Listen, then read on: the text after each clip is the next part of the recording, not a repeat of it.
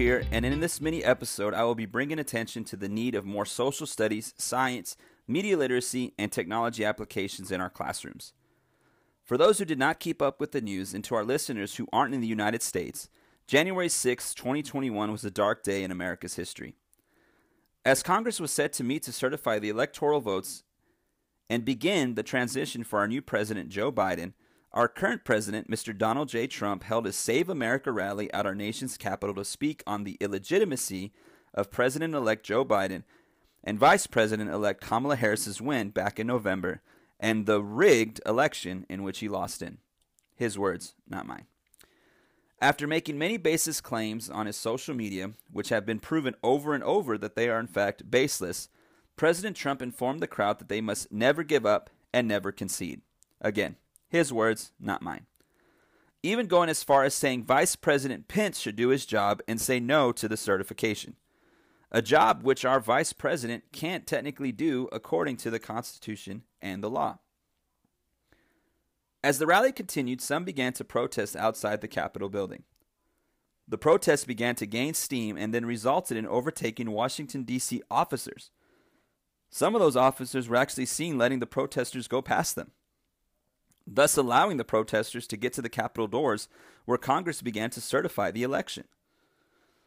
Protesters then began to force themselves into the building and turn what began as a protest into a riot. Congress had to be locked down on the floor and throughout the building.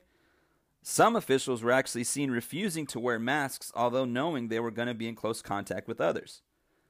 Ultimately, officials were escorted out of the building once the protesters forced themselves inside.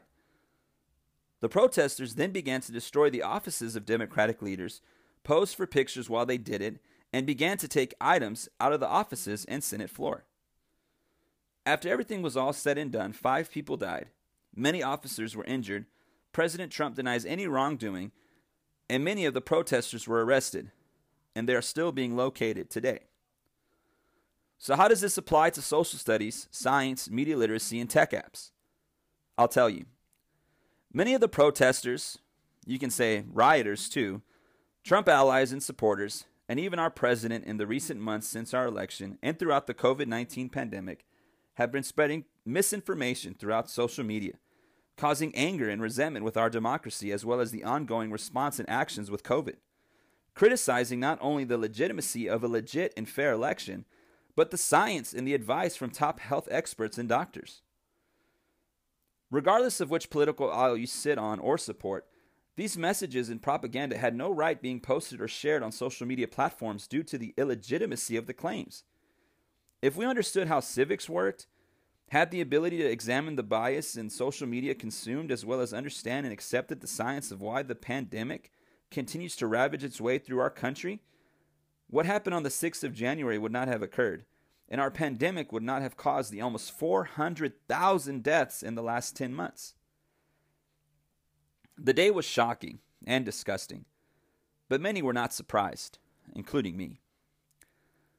As teachers in this growing digital world, we need to strive to not only teach math and reading, but teach social studies, civics, science, and media literacy and technology applications. The student just does not need to know how to read and do math, but they need to be able to analyze events, justify why they happened, think critically about the world around them, examine biases, and understand not only the benefits but dangers of technology and social media. When discussing this mini episode, Kristen made an excellent point. The time spent learning social studies at the elementary level makes the highest impact on literacy improvement for kids, besides literacy instruction itself. So, in other words, if we can understand how literacy instruction and content that's non-ELA can coexist together and not separated due to state mandates and testing, the more students can see and understand the world around them. This will not be solved overnight, but the more and more teachers who can agree to include these subjects in their curriculum or advocate for these subjects to be emphasized, maybe even required in school, can keep events like those that happened on January 6th to never exist. For pandemics to end as soon as they begin, to create a future that we can separate lies from truth. That's the America I hope for, and it starts with us in the classroom. Thanks for listening to this mini episode. Continue to be the rock stars you are in and out of the classroom, and stay safe. We will catch you on the next full episode of Teachers Talking Teaching.